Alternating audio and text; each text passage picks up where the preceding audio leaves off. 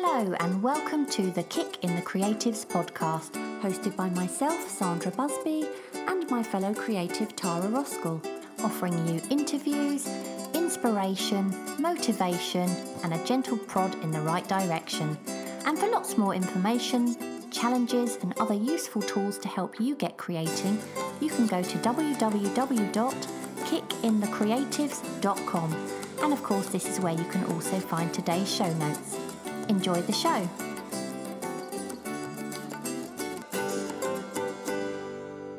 Welcome to today's episode, and today we're going to talk about the biggest mistakes beginner artists often make. But before we get onto that, we want to say a big thank you to our latest Ko-fi supporter, Marcia Furman. We always really appreciate the support, and it obviously helps us towards the costs of running Kick in the Creatives, which helps us keep doing what we do and shows that you like what we do. So thank you very much. And we've also want to say thank you for an iTunes review that we've got, and it says love.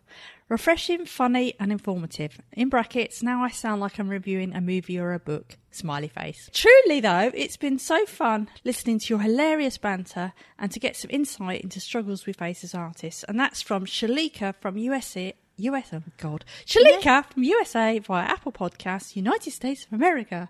Thank you very much, Shalika. Oh yeah, that's lovely. Thank you so much.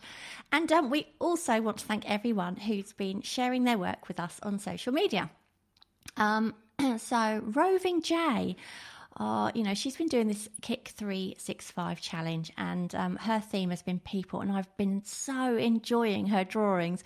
And she's been sharing some of them like at various stages, so like the pencil stage, and then she'll ink them, and then she'll add colour. And I always like looking at posts like that, but I just really like her style, really love it. Have you seen those? I wonder if she'll do urban sketching. We've got the urban sketching challenge next month, which would really suit her. I think it would as well, but she's such a good sketcher, sketcher. Really love her stuff. Melissa Starkweather, she's been doing the Cartoon in June challenge, and she's created some really, really characterful faces. They are so quirky, and I really love her style, and it kind of reminds me very slightly, I don't know whether she's seen Deb Weir's work. It's completely different, but there's a kind of thread of that feel towards, to her stuff. Do you know who I mean?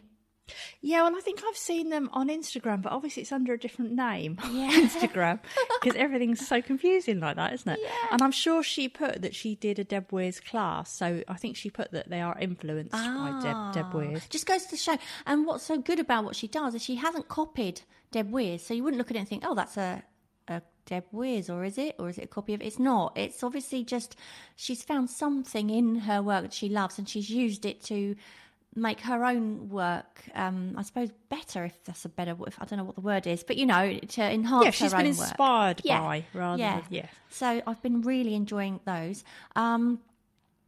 Shannon, this is a hard one to pronounce. Shannon Alice Plural, I hope I've pronounced it right. She's been doing the Kick Crafty challenge, and that's a challenge I'll be absolutely useless at, because I am rubbish with anything to do with fabric, basically. And what she's been doing is she's been making this quilt pattern on denim, which she's been painting square by square, and it's absolutely gorgeous. Watching it actually unfold is really great. So that's been really interesting to watch. Tom Bruds, I've really picked some names here, haven't I? Tom Brudzinski, he's been doing the Quick Kick June challenge, and I love how each one has its own little narrative, and I found those really comical as well. And just one more thing as well. I know I mentioned Andy WR last time. Remember I was talking about how good his cartoons were, and I thought he should submit them to a newspaper. Well, yesterday I saw one that he did that was inspired by Pen Island, which I spoke about a few episodes ago. Did you see it? No, but I remember you talking about that. Yeah, it really made me chuckle that we've done 90 hour-long episodes, some even more than an hour, that are meant to be inspiring people to create art, and that was what inspired him. And by the way, anyone who doesn't know what I'm talking about, please don't type Pen Island into your address bar. It's really not a good idea. No, it's really not. I want to mention some of the Face-tastic Fridays, and that's a new challenge we've got on Instagram, where each week on a Friday we put up a new face for you to draw or paint. And this week it was a face of a young guy, and he got a beard and moustache, and he got his hair tied back. And Katie Taylor Bastian did a lovely soft version of him, all with greens and pinks. And I also really liked a monochromatic ink version, and that was by Imaginings by Karen. She does so many drawings. She's so prolific. I love what she does. And there was also a watercolour sketch by Ronnie Sketchit, and that was done with purple and blues. And you know how much I love a bit of purple. You do like your purples. Yes, so I absolutely love that one. So they're great. Keep those coming in. We're loving seeing those. And I say, we have a new one up every Friday, and you just have to get it drawn by Wednesday. But you don't get a naughty mark if you're late. Do you know, it's been such a really, really popular challenge from the offset, hasn't it, that one? And it is only Instagram, this one. It's just for Instagram. But everyone seems to be getting involved. It's been really good. Yeah. Yeah, anyway, what is new with you? Well, absolutely nothing. And let me tell you why. Because, let me tell the listeners why.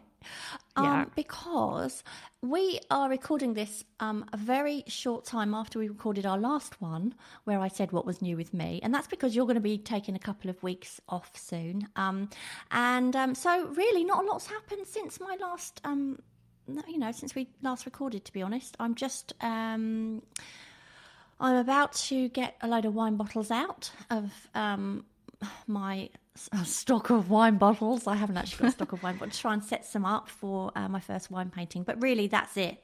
Nothing. Absolutely You've nothing. done any sketching? You before you used to do a sketch every morning. Yeah, I haven't had the time to do that for a little while. I really need to start doing that again, don't I? Yeah. I did. Well, I did show you one the other day. I'd sort of scribbled. You did. It's not like I don't sketch. It's just that I perhaps haven't been doing it every single morning so much lately. But yeah, I do need to start that again, actually. Because it makes such a difference. It really does make such a difference if you do it every day. But what about you? Have you done anything new in the last 2 days or however long it's been? Well, I think I also get a black star because, to be honest, Puppy has taken up a lot of time.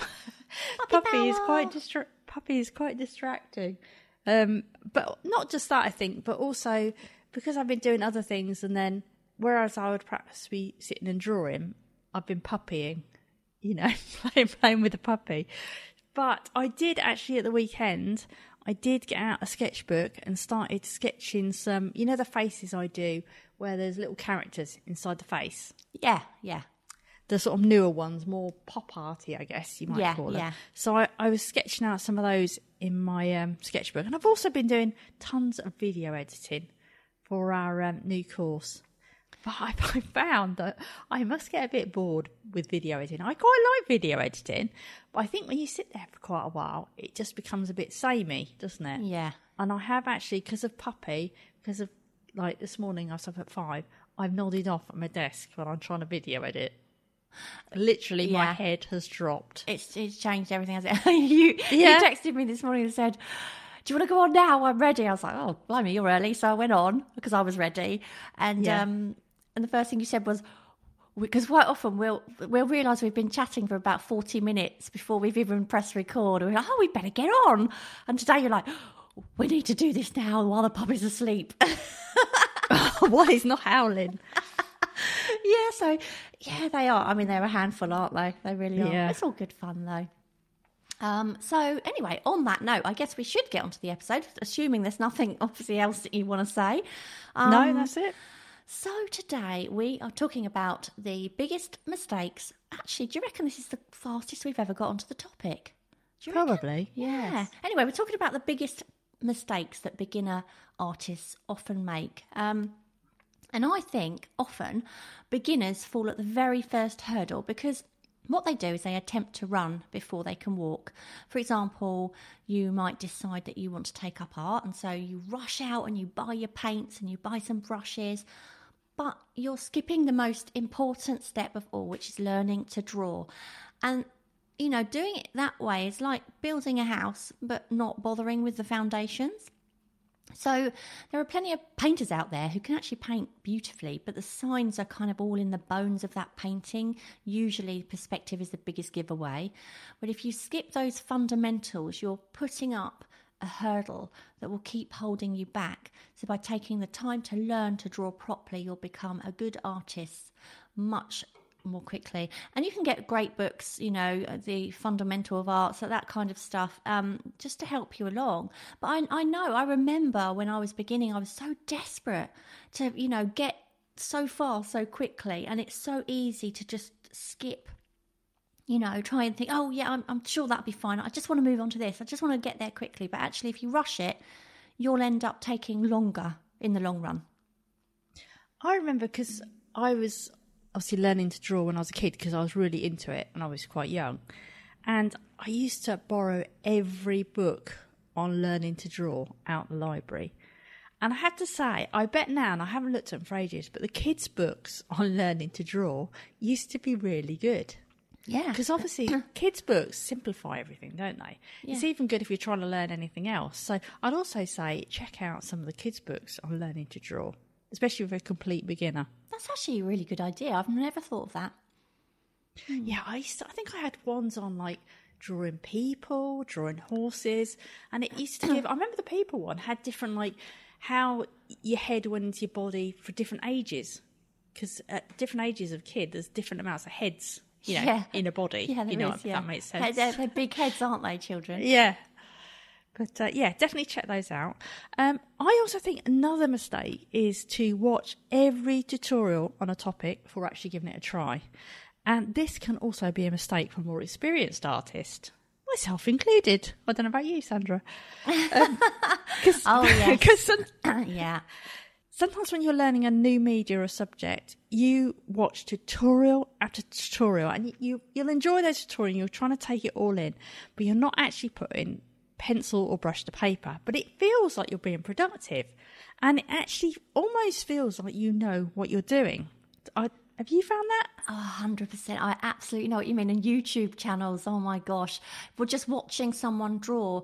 You could almost fool yourself to think that, oh, well, I've learnt something from that, and I've kind of been in creative myself in some way, but you know, you really haven't. You might have learnt something from it, but unless you actually put the practice in afterwards using some of those techniques and trying them out, you know, it's not doing anything for you, is it? No, I mean, I've watched stuff on putting down watercolour washes, you know, wetting wet. Yeah. And I think, oh, I can do that. No problem. Then I actually finally, and like beginners finally, actually get the brushes out and have a go. And like, it's a disaster. It's like, you cannot do it just by watching a tutorial and then eventually having one go at doing it. No. It takes so much persistence. And that's where challenges come, isn't it? Because you will repeatedly work on something like that for a set amount of time. Yeah. And it's only after you've done it for, you know, maybe after a couple of weeks of doing one of those a day, you will actually start to, oh, that's why it's not working. Yeah. Or, you know. Taking watercolour as an example, you see someone doing a wash and it's wet, or you see someone doing a wash and then they want to, you know, add a tree, but they want the wash to be just wet enough that the tree kind of blends, you know, just fluffs out at the edges. And it takes practice for you to get the instinct of that when it's dry enough, don't you? And also you might see somebody put a wash of blue on, and then they, you know, next to that they might put some yellow in, and it all blends lovely. But you've got to make sure then you've got more pigment in the next wash, otherwise it's going to, you know, back run into these big cauliflowers, which you might want. But it's those kind of things. It's easy to watch, but you've got to learn why what they're doing is working. Because you try it, unless you've got the right water to pigment, you know, going on, it could be a disaster, but you won't know why. But it's that sort of thing that you learn as you're going, isn't it? As you practice. And it is a real form of procrastination, I think, watching those videos, isn't it? 'Cause basically, you're just putting off starting. It's almost that scared to start thing. And I still haven't mastered the watercolour cauliflower, I must admit. Well, most people want to avoid those, but I think they're becoming more, people are embracing them. It's one or the other. You either hate them or you enjoy them. But the But cauliflower, it's okay if you want them, isn't it? 100%, if you want them, what you do, from what I can remember, don't forget I'm an oil painter and I haven't used watercolours for a long time. But to get a cauliflower, you need to leave a slight, when you put a wash down, you've got a slight puddle somewhere, in the corner. If you leave that will eventually cauliflower out. So it's, or you can do it where you've put slightly less, you've used a bit more water into a more saturated wash. Yeah, and then that can work. But usually the thing is with cauliflowers, if you try and make them, it won't work. But if you just embrace the ones that happen by accident, maybe. Sometimes that's I think I've just got to embrace the accidents. Happy accidents, yeah. But I know exactly what you're saying. It does. It makes you feel almost like you have... And it's like when you read books, art books, you feel like you're actively learning, and you are, but that's nothing alone, is it? You feel like you've had a productive day, and you really haven't. Yeah. You haven't at all. Using cheap budget materials. Now, I'm not saying that you should go straight for the most expensive materials, because that would also be a mistake. But don't go for the cheap materials that you find in those budget shops. A set of 10 paintbrushes from the works for, under a £5, it's just going to hold you back. Go to an art store and buy student quality materials, but made by the bigger brands. And this applies particularly to paint, I think. Cheap paint just doesn't have that rich pigment that a better quality paint has. The student quality paints are actually really good these days. But perhaps the ones you would get from those budget shops, they're definitely not, they're not very good. They're okay for kids, it's great, but I think that's what they're meant for, really, isn't it? And I'll tell you what, another thing, cheap watercolour paper. Oh my gosh, it is so bad. You can be a really good artist and still get really poor results on really cheap paper. So when you start your art journey, you're investing a lot of time. So don't make that time even longer by going straight for the cheap stuff, because you're only going to have to go out and buy it all over again. I mean, I know, Tara, you sometimes go to somewhere like the Works, and you'll buy some cheap things and like rollers and things like that and paints. But that's when you're playing around, experimenting, and that's perfect for that, isn't it? But if you're trying to gouache from there before as well. Yeah, but if you're trying to learn using those things, you're not getting a proper idea of how things could look if you use something with, more of a, they're not all bad. But I think the majority of them are. I think it very much depends which you pick there. A lot are, you're not going to get great quality. It's like I took some really cheap paints to an acrylics course. Yeah. And the funny thing is, I actually have got some decent paints, but they're in absolutely massive pots. Yeah. And I just didn't want to take them along to this workshop, so I bought a load of cheap ones from the Works, but they were incredibly thin. So in order to get any density, you would have to really build up the layers. Which is fine for experimenting, but you're not getting, if you're serious about it, you actually want to do it properly, I knew I wasn't really going to pursue it, then you probably do need to get a bit better quality paint. Yeah, I mean, imagine if you're trying to learn the drums, you've got to learn on a drum kit rather than, I don't know, a few dustbins. Do you know what I mean? It's like that, isn't it? You're not getting the full feeling of what it should feel like.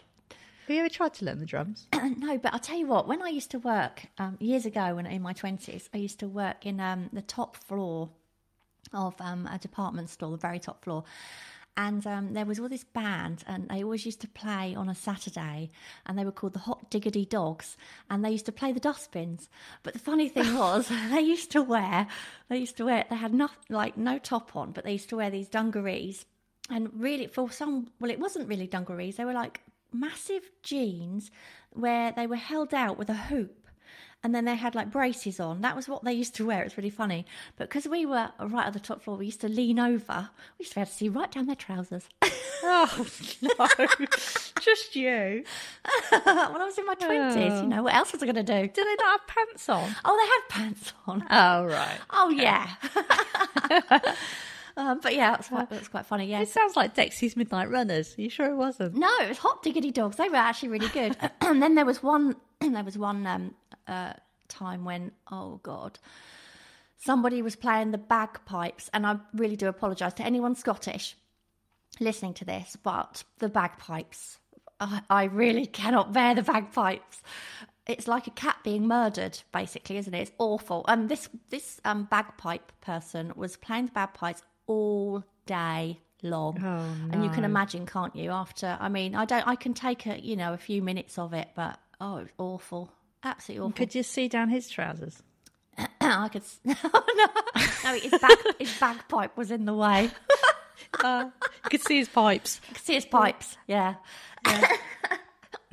Oh dear. Anyway, where were we? Where were we? So you were talking about cheap materials, and I guess this kind of leads on to it, but it's not necessarily about cheapness, but using thin cartridge paper for water-based media. Yeah. And I mean, you might not even do this for the cheapness. You might do it because you've got cartridge paper at home and you fancy having to go at watercolour or ink, with water maybe.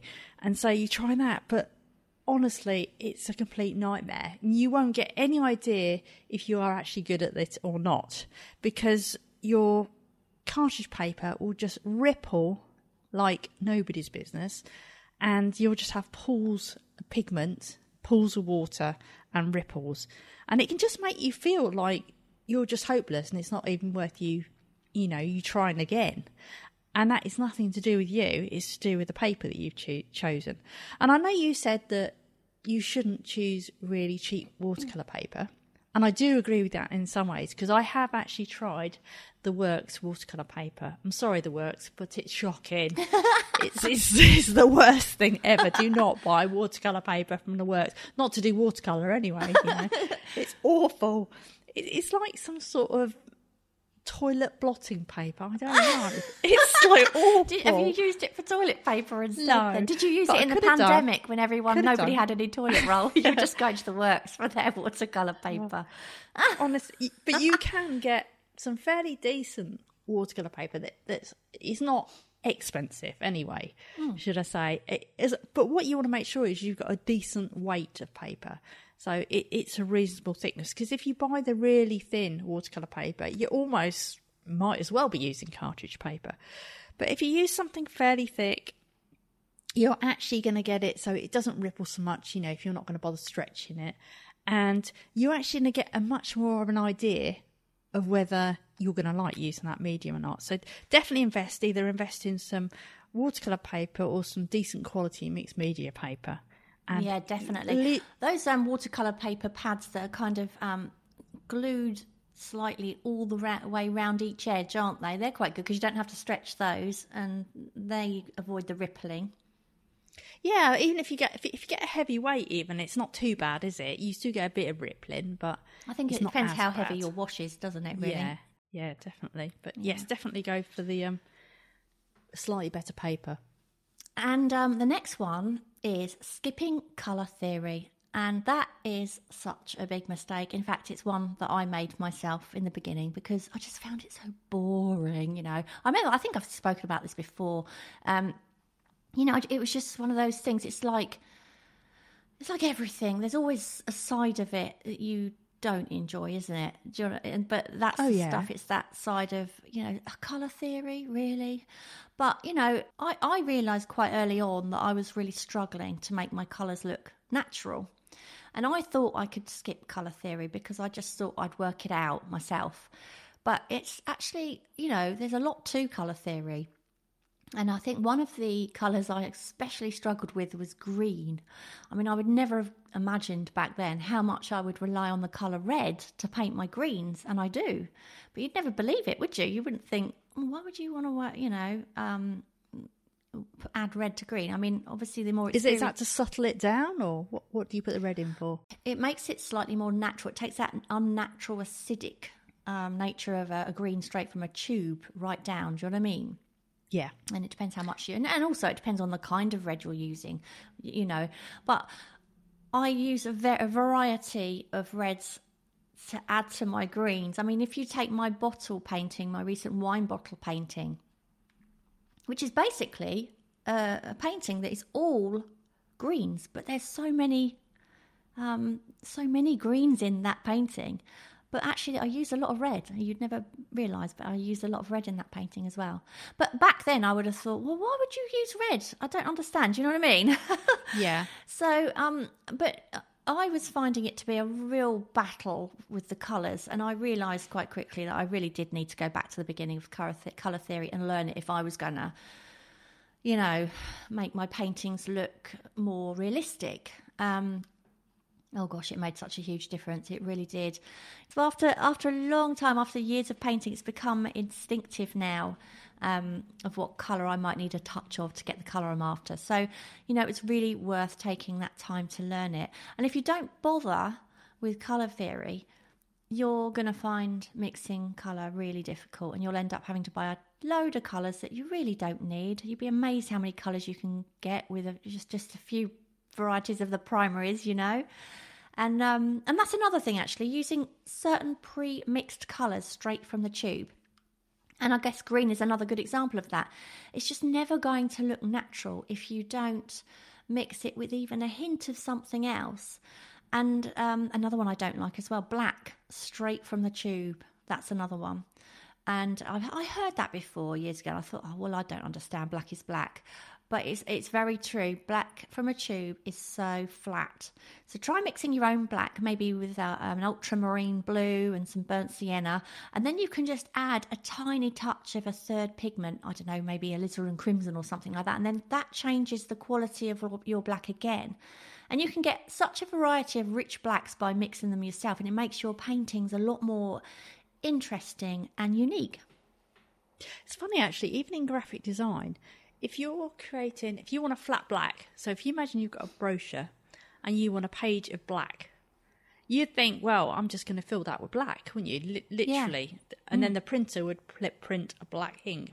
But you don't. You fill it with a bit of another colour. Yeah. So you might fill it with 100% black and some cyan, because it, like you're saying, it gives it richness. It does. And you just want it almost gives it a shine, even on a bit of printed material, which is quite weird. Yeah, it's so true. I can't understand why in every set of, if you buy a pre-made set of paints, and pretty much for anything, you always get blinking greens. Ready-made greens. And, black, to be honest, I use black because I use black in a different way to you. Yeah. You know, I use black outlines, so I'll use black pencil. And I think it's fine if you're using it for a purpose, or if you're doing realism, I totally agree with you. Yeah. But sort of maybe what type of thing I'm doing, I think you can get away with using a ready-made black. I think because it's more of an outline. Yeah. And also you can use your ready-made black, but add to it to make it richer. So I will use it. I'll use it and then put a purple over the top. My favourite purple over the top to make a dark purple. Say, for example, things like that. But I don't get it. Why do they put these in every single set, a beginner's set? I know, it's strange, isn't it? And they usually give you the most awful lime green. There's totally nothing in life is that colour. Yeah. But again, you can use them, but you just need to then use them as a base and then add to them to make something a bit different, Yeah. Usually it's the same with white, isn't it? In watercolours. Yeah. Watercolour sets, little pans always have a white. It must be a gouache, mustn't it? I don't know, but it's just strange. Anyway, moving on. Another mistake is using a pencil and a rubber instead of a pen. Now, there is absolutely no harm in using a pencil, but the good thing about using a pen or a fine liner is that it forces you to commit to your line rather than be too hesitant. Like when you're using a pencil, when you first start, you might draw a line and think, that's not right, I'm going to rub it out. And you could end up doing that 10 times. Whereas if you use a pen, you've committed to it. And if you go wrong, just add another line near it where it should be. And sometimes those lines actually give your drawing character. And it also teaches you not to be more careful, but I guess to think more about where you're placing the line. I don't know if you agree with that. And see where you went wrong. But I always think you can use a pen very lightly. I mean, I've seen this and I do this as well. I use a pen very, very lightly, and then when I find the line that's is the best, I'll just darken it up a bit. Yeah, I do that too, especially if I'm doing intuitive characters, because I don't know what I'm drawing. So there's all these really light lines, and then you're going in with a much darker one afterwards. Yeah. Another mistake is holding your pen as though you're writing. Now, when you're writing, you tend to hold your pen really low down and really rigidly. Whereas when you're drawing, you actually probably want to change the position of your hand. So if you're drawing something quite loosely and you want to get flowing lines, you might put your fingers higher up on the pen or the pencil, whatever you're using. And then when you get to more detail, you'll probably move it down. But you don't want to be as rigid as when you're writing. Actually, I think as well, using your fingers only, if you know what I mean, to move the pen, whereas you should be using your whole arm. I mean, I know now when I sketch in my sketch pad, my whole hand is sort of moving around the page. It's not just my wrist, it's my arm. And that makes a massive difference to your sketching when you do that. It just makes you a lot more fluid, I think. One of the really difficult things actually when you're trying to video your drawing, I don't know if you find this, but like if I'm sketching in a sketchbook, I've got a bit of paper, I'll be turning my bit of paper around. Yeah. And then I'll be trying to get if I've got a curve, I want my elbow to be where the middle of the curve is almost. Yeah, you like use it like a compass. Yeah, you almost use it like a compass. Yeah. Whereas when you're trying to video yourself, you have to be much more like you're writing. Yeah. So if you see us on video but looking much more rigid, it's because we're trying to keep the paper still. I remember doing that great big marble painting, and I was just having to constantly turn my canvas around because I'm the same as you. I was using my elbow to like as that center point, and then my hand would be flowing around it to form these circles, you know. And I was constantly having to turn it upside down and sideways, and it was a blooming great canvas as well. It was like, I don't know, 4 foot by 3 foot, 3.5 foot by 4.5 foot. I can't remember, but a big canvas. Have to keep lugging it and off the easel and back on. And it was a nightmare. You know what? There must be somebody should come up with a really clever easel where you can actually sort of fix it from the back and then turn it. Oh, new idea! Now you've given away a product idea. Oh, I'd buy that. Yeah, you should invent that. Yeah, any easel makers were willing to team up. Yes. We thought of it. Yes. Well, no, I didn't think of it at all. Tara thought of it first. Yes. Anyway, not drawing enough. That's another one. Obviously. Who hasn't been drawing enough lately? Me. So, but when you're learning in particular, it's so much better to draw a little bit very often than it is to draw for a few hours, maybe once or twice a week. You know, even if it's just 5, 10, 15 minutes a day, drawing regularly is key. And it's important as well to put quantity over quality to start with. So, for example, if you're going to spend a few hours drawing or trying to draw one figure perfectly, you would learn a lot less than you would if you spent 30 minutes sketching the figure, you know, several times, multiple times. So sketch regularly, sketch every day if you can, even if just a few minutes. You're much better doing that way. You're going to get better a lot quicker. Another mistake is worrying too much about the outcome instead of enjoying the process. And this, I think, again, is not just beginners. It's all of us. I think we all do this. But especially in those first few months when you're trying to draw, you're really unlikely to get the results you want. So you may as well just enjoy the process of learning and creating, because it ain't going to be great. Let's face it, it probably isn't going to be great. But after a few months, if you keep those original drawings and then compare it with your newer ones, you should start to see the difference.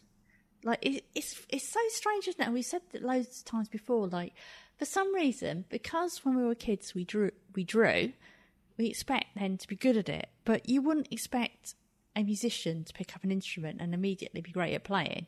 You'd know that it's going to take years to become good at playing something, but we don't feel the same about art. Have lessons. Yeah, but you would expect it to take years, I think. Yes. If you were learning music. Whereas I think even with art, you expect it to be weeks, or, you know, you expect a much smaller time. I'm not saying you can't get better quickly, but in general, it's going to take a long time. And I remember when I started drawing by hand again, oh my God, they were terrible, because I used to draw loads. So even though I'd drawn loads when I was younger, starting to draw by hand again really took a lot of practice to sort of get better again. And every now and again, Facebook shows me one of them, and it's like, oh no, I don't want to see that. Yeah. I don't want to see it. And I've got somewhere, I can't remember for actually, I know you're not supposed to throw sketchbooks away, but I do. I've got one that I did, I think it was one of our first ever challenges about, oh God, was it 3 years ago? I don't know. But anyway, it was an art journal challenge, and I looked through there and it makes me cringe to look at the drawings. They're so bad. But I think we do go backwards if you like you said, it's a bit like you go to the gym and you get really good at whatever you're doing, and you get all these muscles, don't you? And you look really good, your body's fit and all the rest of it. It's the same with drawing, that if you then stop exercising for, 3 months, say, or 6 months, and then you go back to it, although the muscle memory is there, so you'll get there quicker than you would have done, but at the end of the day, you still slip backwards. Your body's not going to be that fit anymore, and you've got to start again, God, that reminds me when I got up this morning.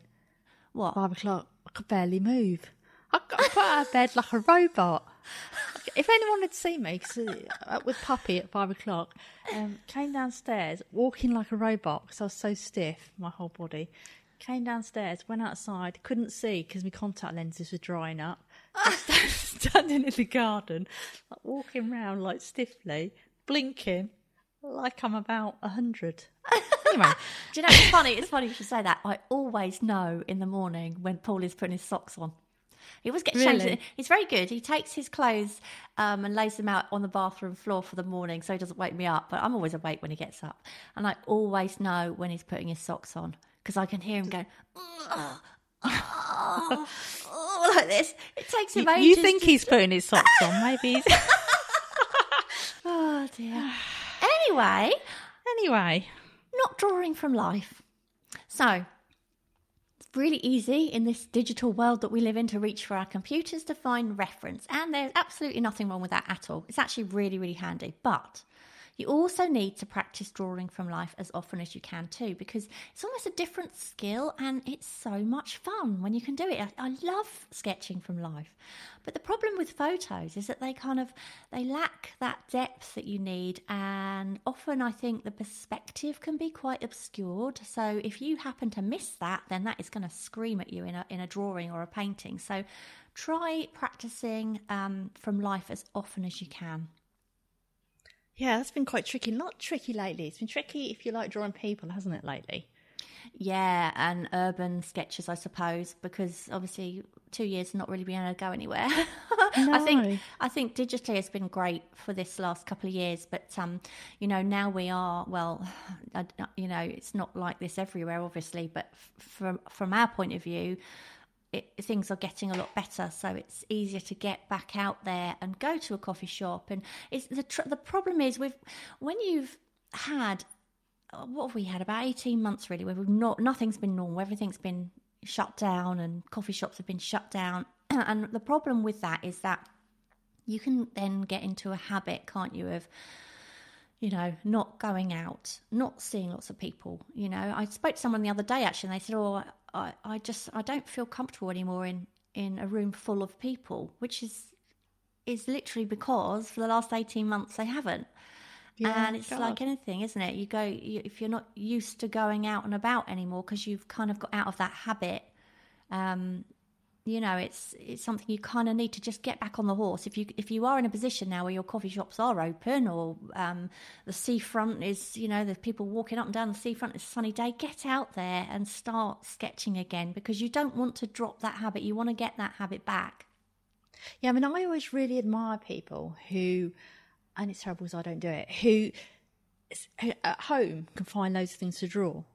So it's Kosha Kuna, for example. She'll draw like coffee cup on the table, or a bookshelf, or a working area. But for me, I just do not like drawing those things. I think it's because our own surroundings to us are quite boring, aren't they? Because we see them all the time. Perhaps we miss the beauty of what's around us because it's just something that's so ordinary to us. Yeah, I think so. Because I mean, I must admit, when I've been on holiday before, it's much more interesting to draw things when you're in a holiday cottage where it's Yeah. all new stuff that you haven't seen. Yeah. And I guess as well, because we haven't got that many knick-knacky type things, so there's not so much maybe to draw. I don't know. Yeah. Another thing is when you're a beginner is seeing your mistakes as failure. But really, you're going to make mistakes. And as long as you learn something from what you're doing, they're not a failure at all. They're actually a step forward towards where you want to be. And I think sometimes even those mistakes can make your work a lot more interesting.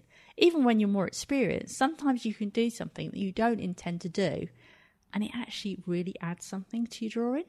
Makes it quirky. Yeah. I think you're right, though. Seeing mistakes as a failure it's something I think beginners always do. But the thing is, I actually think the mistakes are the most important thing, because if you don't make mistakes, you cannot learn. You know, you don't learn if you don't do something wrong. So they're far from a failure. Those mistakes are what are propelling you forward. So every time you make a mistake, you've got to think, great, I learned something. Not, I've done it wrong. It doesn't matter you've done it wrong. Because you've done it wrong, you're more likely to then do it right next time. You've learned something. So, yeah, don't ever see them as a failure. They're just stepping stones. That's all they are. I think as well, I mean, we had a challenge that was to do a blind contour drawing. And that is when, if you don't know, it's when you look at your subject, whatever you're drawing, but you don't look at your paper, so you don't look at your hand either. And a lot of people in our group seem to really love what they'd created. Yeah. And I think part of that is because you're not worried about the mistakes you make, because you can't see the mistakes you're making.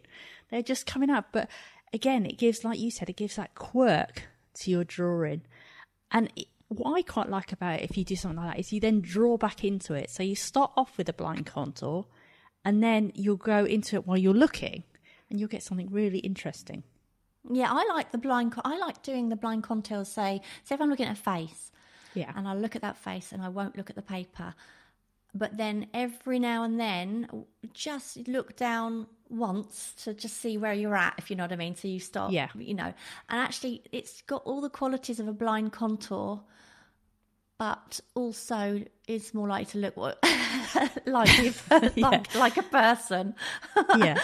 I've done them like that before as well, where you just look a little bit once every time you perhaps lift your pen to do something. I like the continuous line drawings are great as well, and obviously you don't have to not look to do those, but that's quite tricky to do a continuous line. And I think it's all those challenges we've done, like draw with your left hand, draw a continuous line, draw a blind contour. The reason people are very happy to share those and laugh about those is because they were always going to be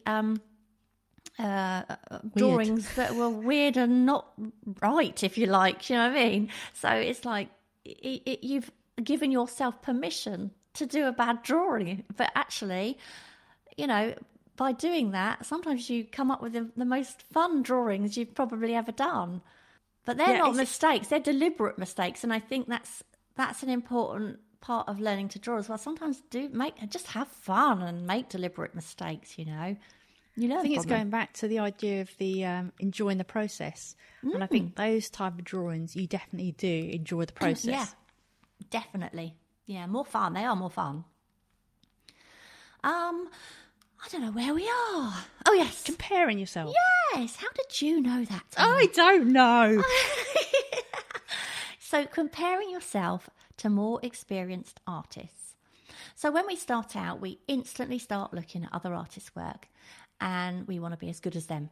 But along the way, you'll come across more and more work that is just so good that it just becomes just intimidating, doesn't it? I mean, but you have to kind of remember. It's like when you're on Instagram, isn't it? You're going, oh, I like this, and you'll look up. I don't know. Perhaps you might look up Tara abstract faces, #abstract faces, and you'll be looking through loads of them, and suddenly you'll think, oh my gosh, I really like what they're doing. And oh my gosh, I really like what they're doing. And then suddenly you'll look at your own work and think, oh my God, I'm not so confident about my own stuff now. So it's important to remember that everyone is just different, and some people are just way more experienced. And what you have to remember as a beginner is that those artists didn't come out of the womb holding a paintbrush. You know, they were also once a beginner, just like you. So it's important not to compare yourself to someone far more experienced than you are, because it's pointless. You know, all that'll do is make you feel like you're not good enough. So look at artists who are just 1 or 2 steps ahead of you.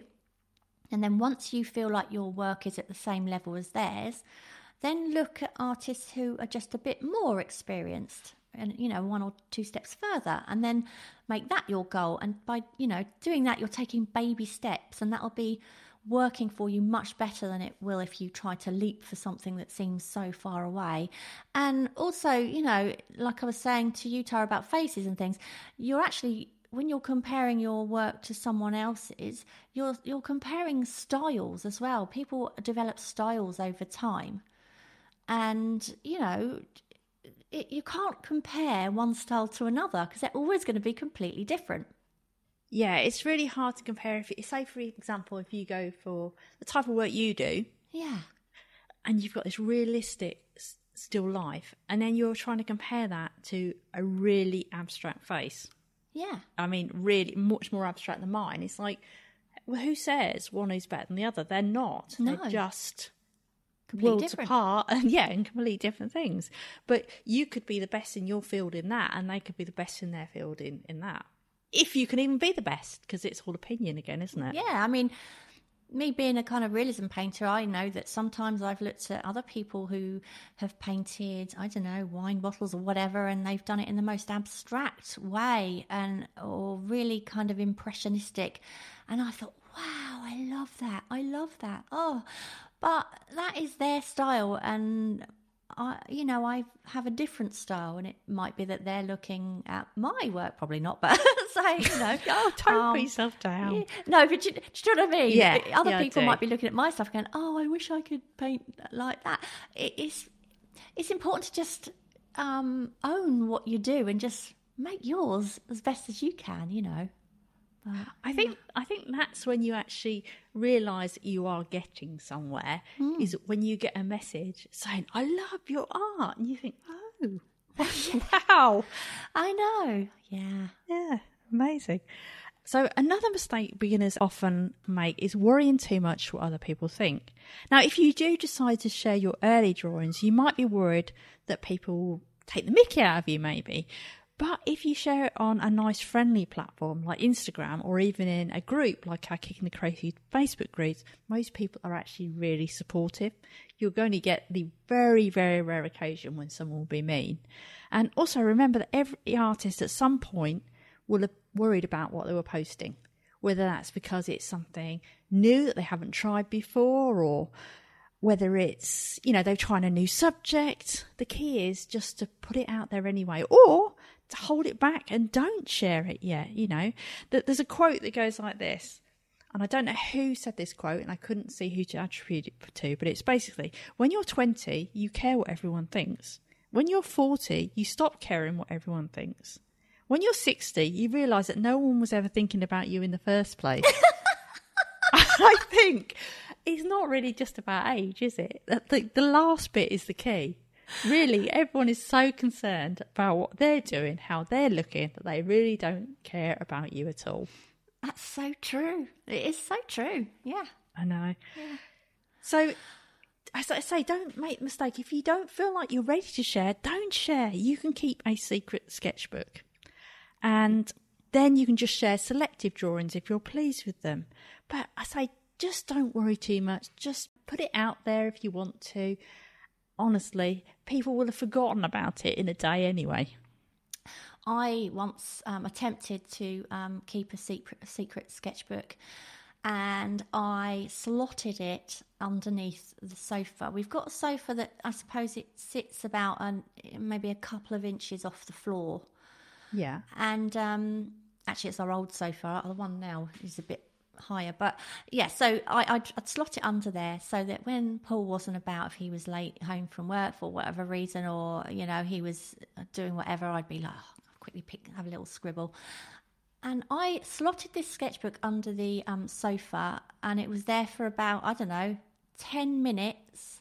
That's the first time I decided to have a secret sketchbook. It was there for 10 Yeah. minutes, and Paul walked in and he goes, "What's that under the sofa?" Oh, no. And he found it straight away. Were So you, if you're going were to have you a worried about hiding it from Paul, were you? No, no. It was just the fact that, people talk about this, and it is important to have a secret sketchbook. And if it's going to be a secret sketchbook, then, yeah. Gotta have a sticky hide hole, has it? Yeah, get a hiding place that's going to work. Now, let's think about this. We need to, Where would you hide a secret sketchbook? So have you got one now? No, I don't care what Paul sees. No. What I don't like, and this is still me now, is I don't bother about secret sketchbook. That it doesn't bother me.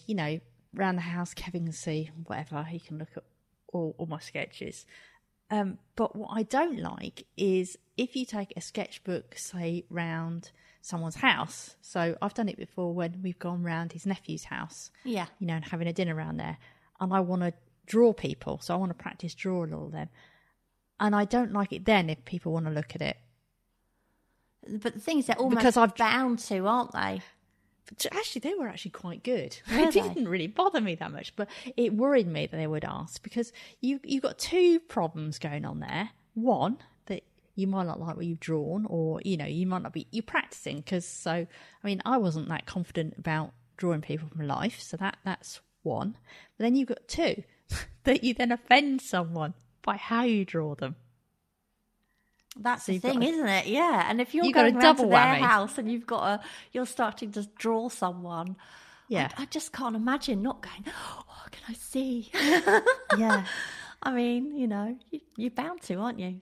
It's like when you drew me in London when I'm sort of looking down and you get me like a double chin because of how I'm. It's like, oh, I don't like that bit. Don't put that in. I've got one where I actually covered your whole head up with a Post-it and started again. Did you? Yeah. I don't remember that. Yeah. Oh, it was If awful. only you could do that in real life, eh? Just Yeah. post it on your face and drawing a nicer one. What else? Oh, yes, getting too attached to a drawing. And you wrote this one, I think, Tara. And there is no better feeling, is there, than the first time you draw something and it turns out really, really well, or even better than you'd hope. So, something you're actually proud of and that you don't mind other people seeing. Well, I can guarantee that a year or two down the line, with a lot more practice behind you, you're going to look back at that drawing and you are going to cringe. You might think it's amazing now, but I promise you, in a couple of years, you won't.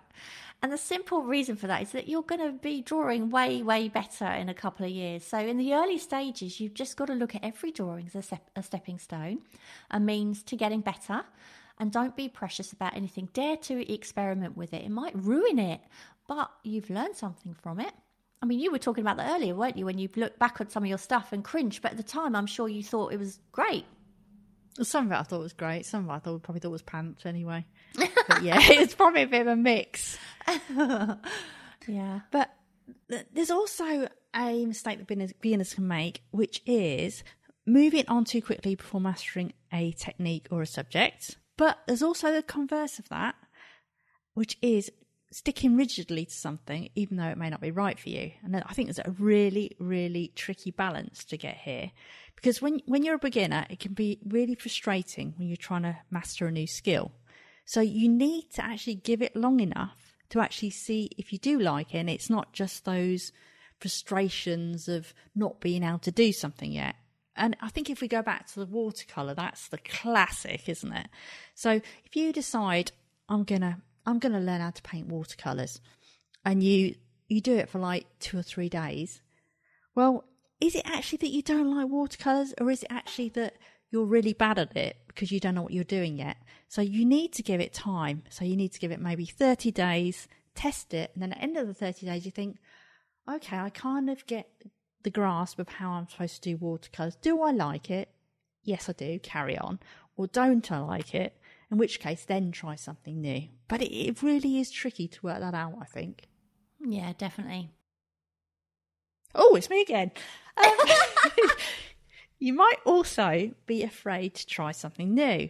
And that, I think, happens once you start to get a good grasp of a subject or medium. You're then afraid to move out of that comfort zone. And I can remember when I was a teen, I love drawing in black and white. So I would be constantly drawing mainly in pencil, but also in ink. And so I was, quite decent at it, but I was really scared of colour, which seems crazy now. It does. So basically, you never believe it by looking at your work now. I know. You were ever scared of colour? I know. I hardly ever use colour, just because I'd kind of sort of not mastered, but I was, pretty decent with a pencil. And so it's like, I don't want to use colour, because if I start using colour now, it's going to look rubbish compared to my black and white drawings. Of course it's going to look rubbish. I didn't do it. But had I never got over that, I now would still be painting and I'd still be drawing in black and white. I wouldn't be using colour at all, which would be, I would hate, to be honest, because I don't even like drawing in pencil much now. No, it's funny. I always used to draw in pencil all the time, and now I don't like. I've got a sketchbook full of pencil drawings, and I look at it and think, oh, it just seems so grey and bland. And even just moving on to a pen, I've moved on to just using pens and washes, and so much more interesting. So just so much more. I don't know, just dynamic, maybe. Yes, I mean, they were still black and white, but it was and then.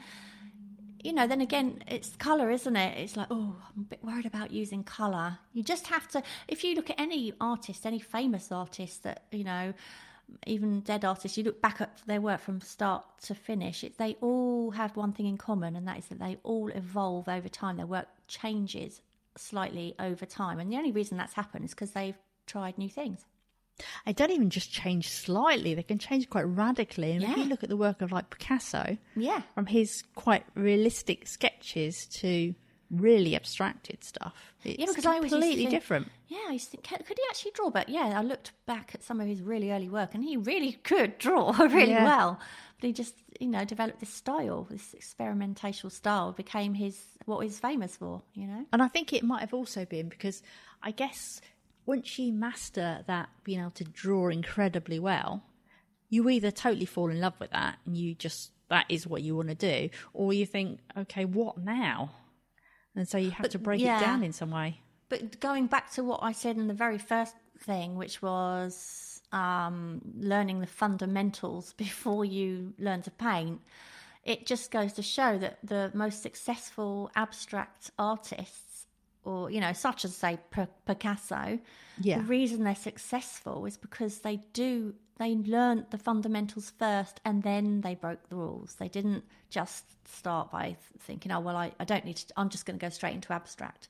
Even abstract painters need to know the basics. Yeah, the only thing I have problems with, like, learning the fundamentals, don't get me wrong, I think it's a great idea to, learn how to draw before you go further. Yeah. But I think you've got to be careful, because what you don't want to do, and someone actually sent me a message about this, they felt like they should, and it's a big should, be learning the fundamentals of drawing, but it bored them silly. And the problem is, if you do stick with that too much, you're going to end up hating it.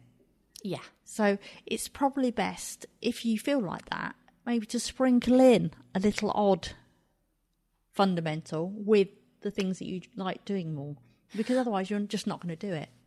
Well, let's remember as well that there are beginner artists or beginners out there who are actually they want to learn to be creative and paint or draw or whatever, but and it's literally because they want to do something they enjoy as a hobby. So then it doesn't matter so much about those boring fundamentals. That's not really a problem. As long as you're being creative and having fun, that actually doesn't matter. But if you are wanting to become someone who perhaps sells their work or whatever, and taking things more seriously in that way, then obviously you can't really skip the fundamentals. You do need to know. But it just depends, doesn't it? And the type of style I think you're going to paint in as well. I mean, I think it's useful for everything, but say for realism, like, you definitely need to know it. There's a difference between writing a diary and writing a novel. If you write a diary, you're having fun, you're enjoying your writing, but it doesn't matter if you've done a few spelling mistakes or your grammar's not quite right, or you've missed out the odd, comma or whatever. It doesn't matter. But if you're writing a novel, you have to know all of that stuff is really important. Do you see what I'm saying? That's just the Yeah, difference between the but two. Again, I'm gonna. You're argumentative. Yes, with me I today, am going Tom. to argument. What are you arguing about now? I'm arguing because I've been getting up early in the morning. Oh no! Oh no! Yes. Okay. I'm arguing that I don't think you necessarily have to do all that to be a well-known and famous artist, because we all know that there are some dreadful pieces of very famous art. Yeah, You're so right. And I'm guessing it's come from marketing, or I don't know, someone influential has liked something they've created. So I don't think we can totally say this. I just think that if you're going to paint realistic, then yes, it's probably better to have those events. Such a good point you just made. Yeah. So I don't think it's necessarily about success. Should we move on before we argue?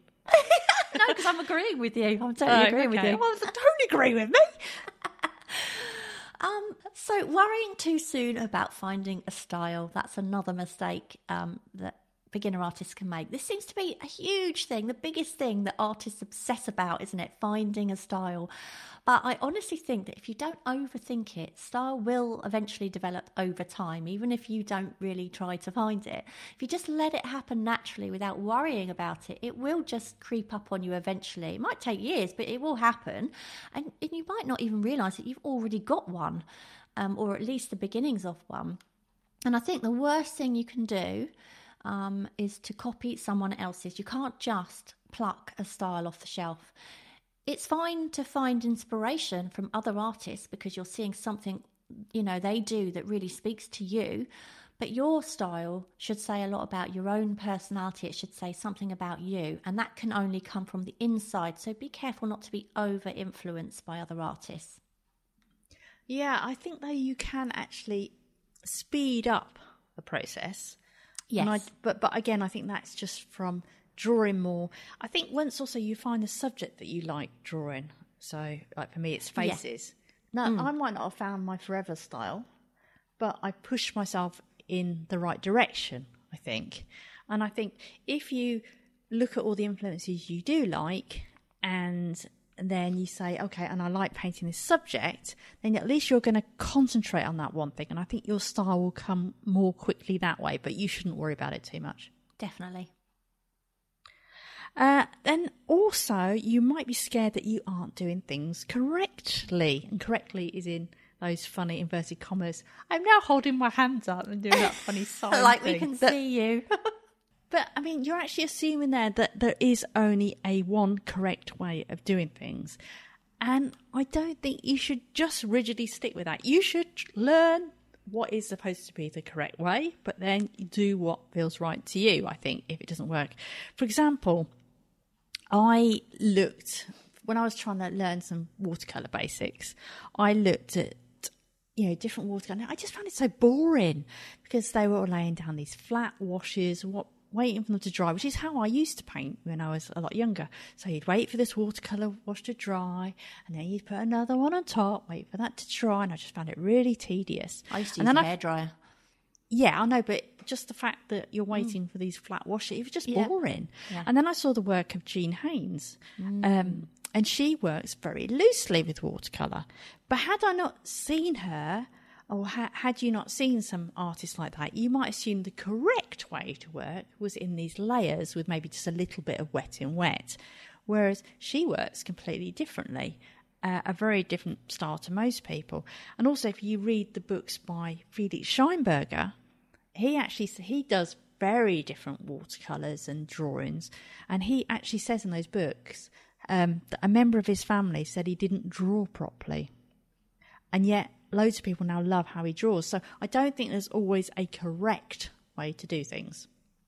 I think it's the variety of different ways that people do things that make art the interesting thing that it is.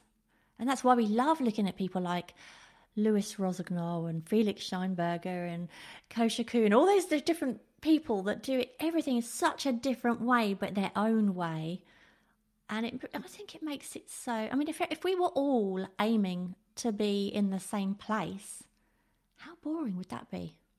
Yeah, I mean, I was really surprised when we were talking to Carrie Waller. It was on the podcast. I can't remember which episode, fairly recent one. But she was talking how she paints watercolours. And it's so different to how I would say for a traditional watercolourist. Again, it's not the paint these big washes on the whole of the paper, is it? She works in little squares.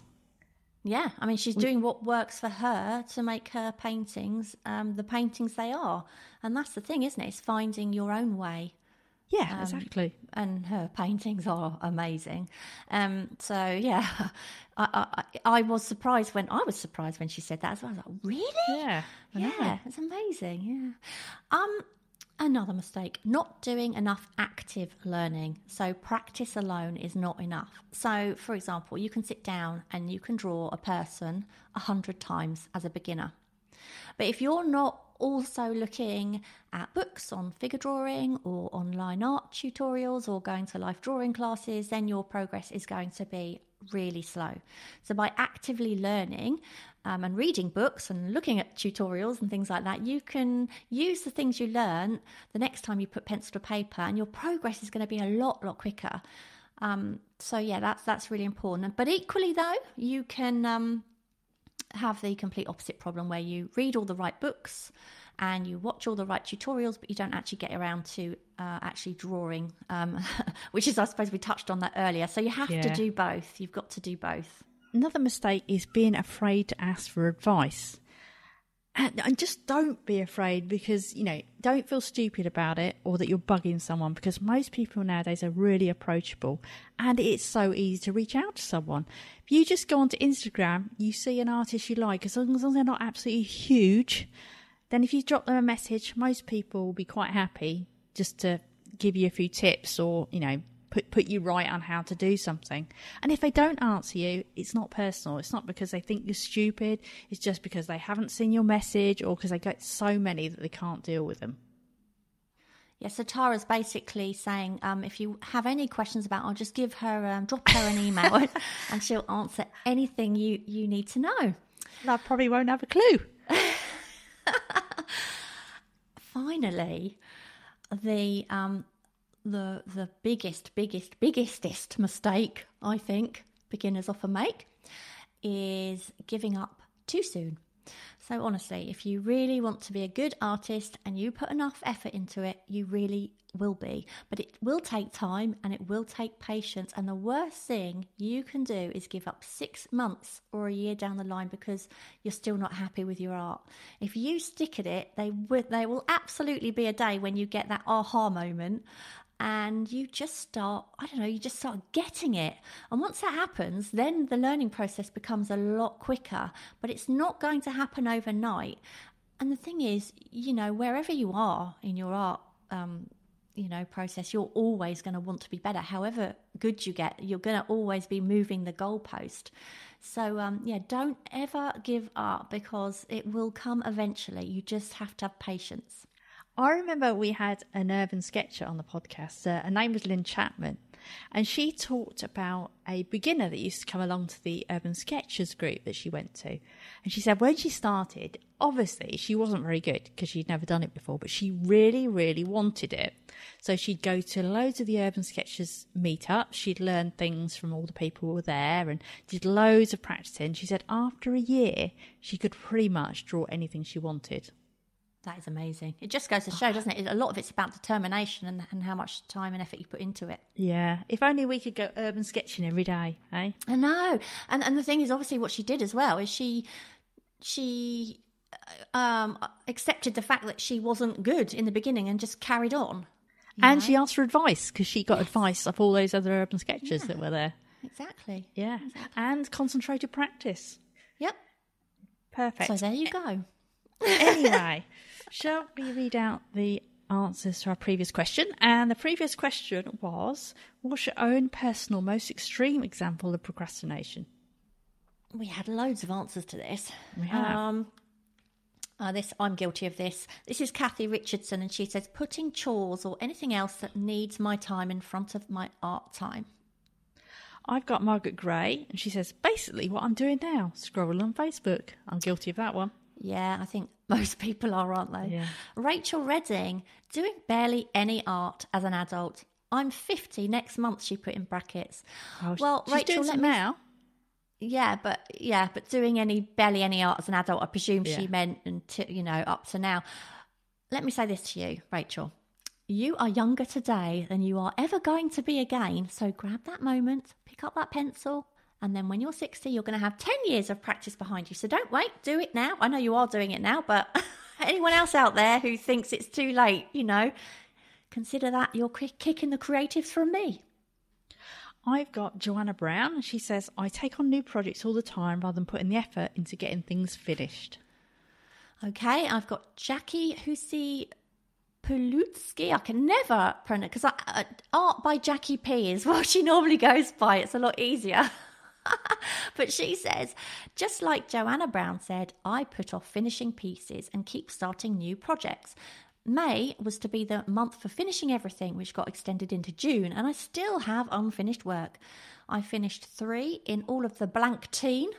The problem is that it seems a chore now instead of a pleasure. I'm a complete opposite of that, you see. I cannot start something new until I've finished the last thing.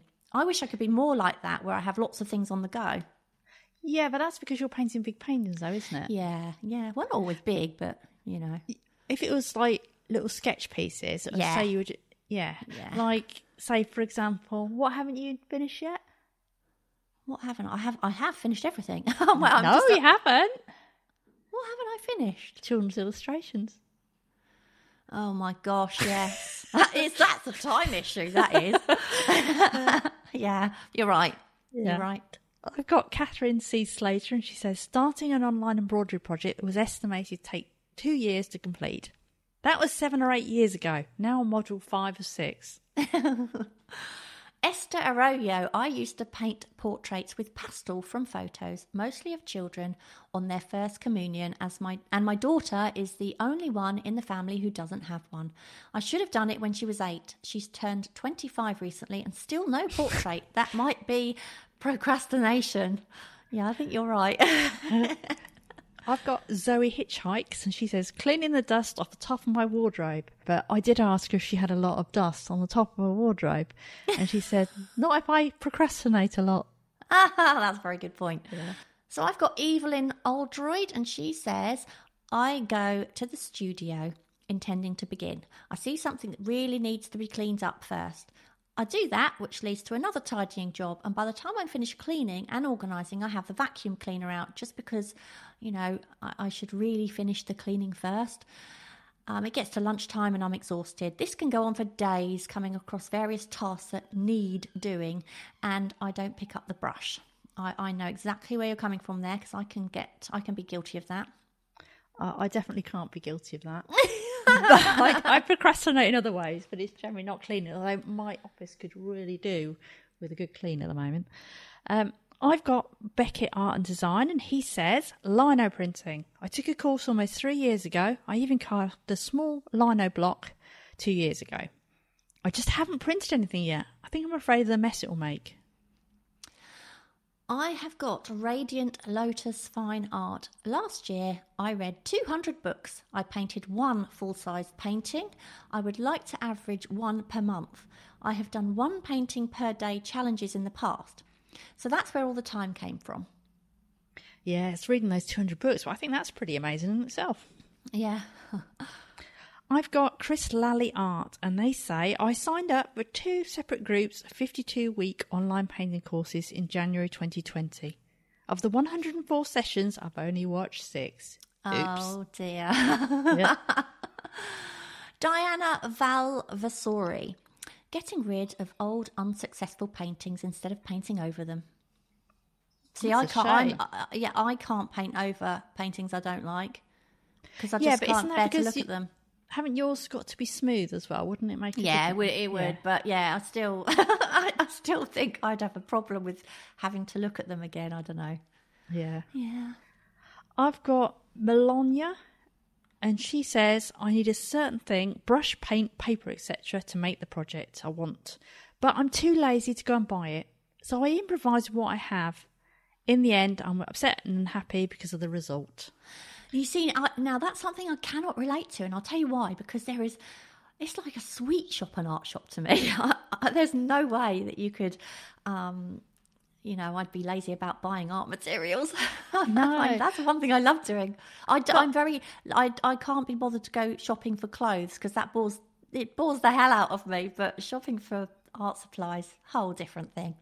In one way, though, I actually think she's not procrastinating in some ways. Maybe she's procrastinating on getting the thing, but to improvise is almost not to procrastinate because she's like, oh, I'm going to make it anyway. Yeah, that's very true. I have got Art Comes Out. At age 50, I made the decision to never work in an office again. Next job was on a farm, and I thrived until I crashed hard due to the same old issues with management and co-workers. But that led to me pursuing a mental health DX against even medical advice, and now I'm doing what I've always wanted to do, art. Hashtag ADHD and initiative. Is that right? Inattentive. Oh, Inattentive. Yeah. Sorry.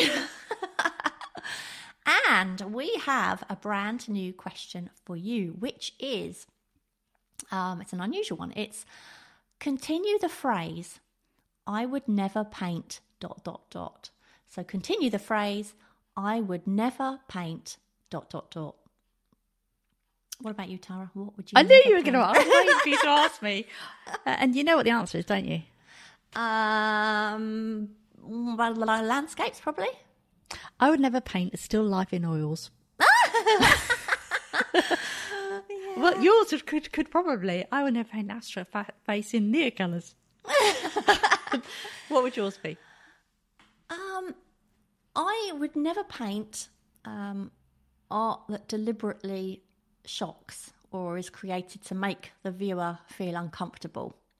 Do you remember that somebody out there did? I can't remember the name, but they did a painting of their dead mother, I think it was. Oh, God. Oh, it was either, or it might have been mother on the deathbed. I think it was actually when she died and she painted. Now, I couldn't do something like that. I think some art out there is actually made to shock us, and I think it's to get noticed, I suppose. And I think there's certain things I definitely wouldn't do to get noticed.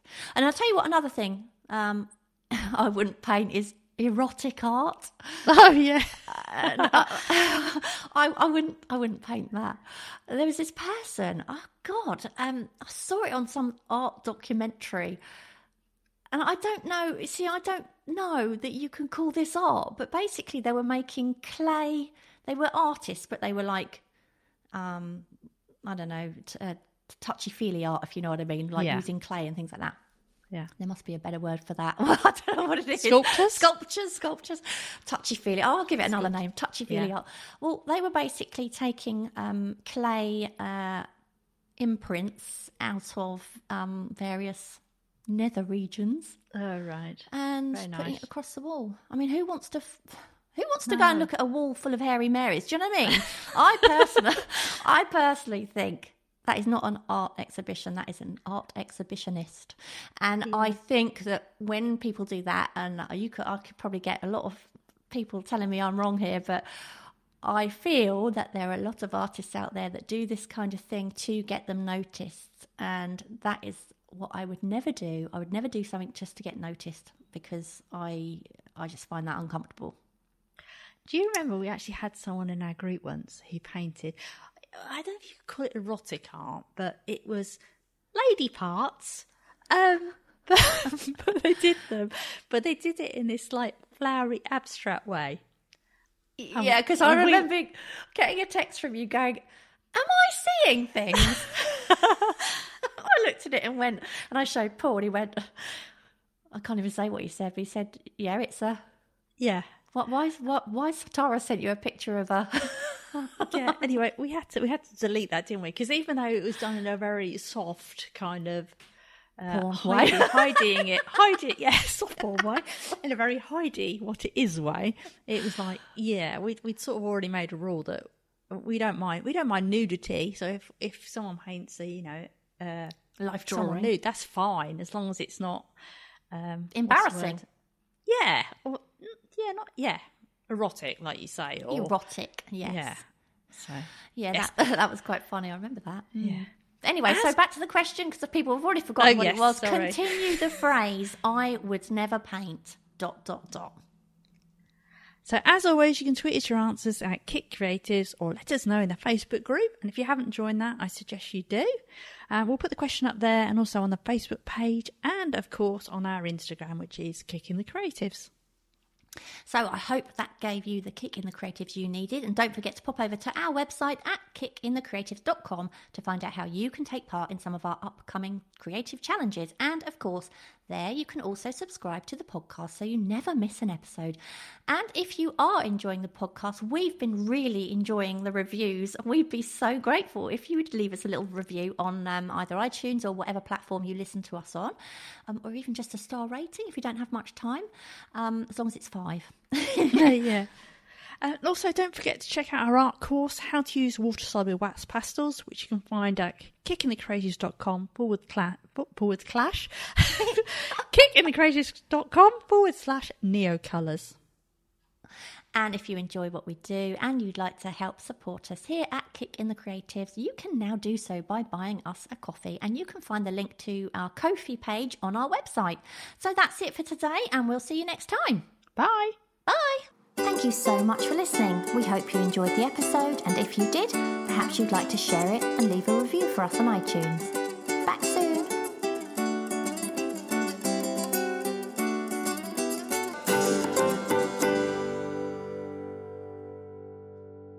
No, I know. Oh no, here's my printer. I can't hear it.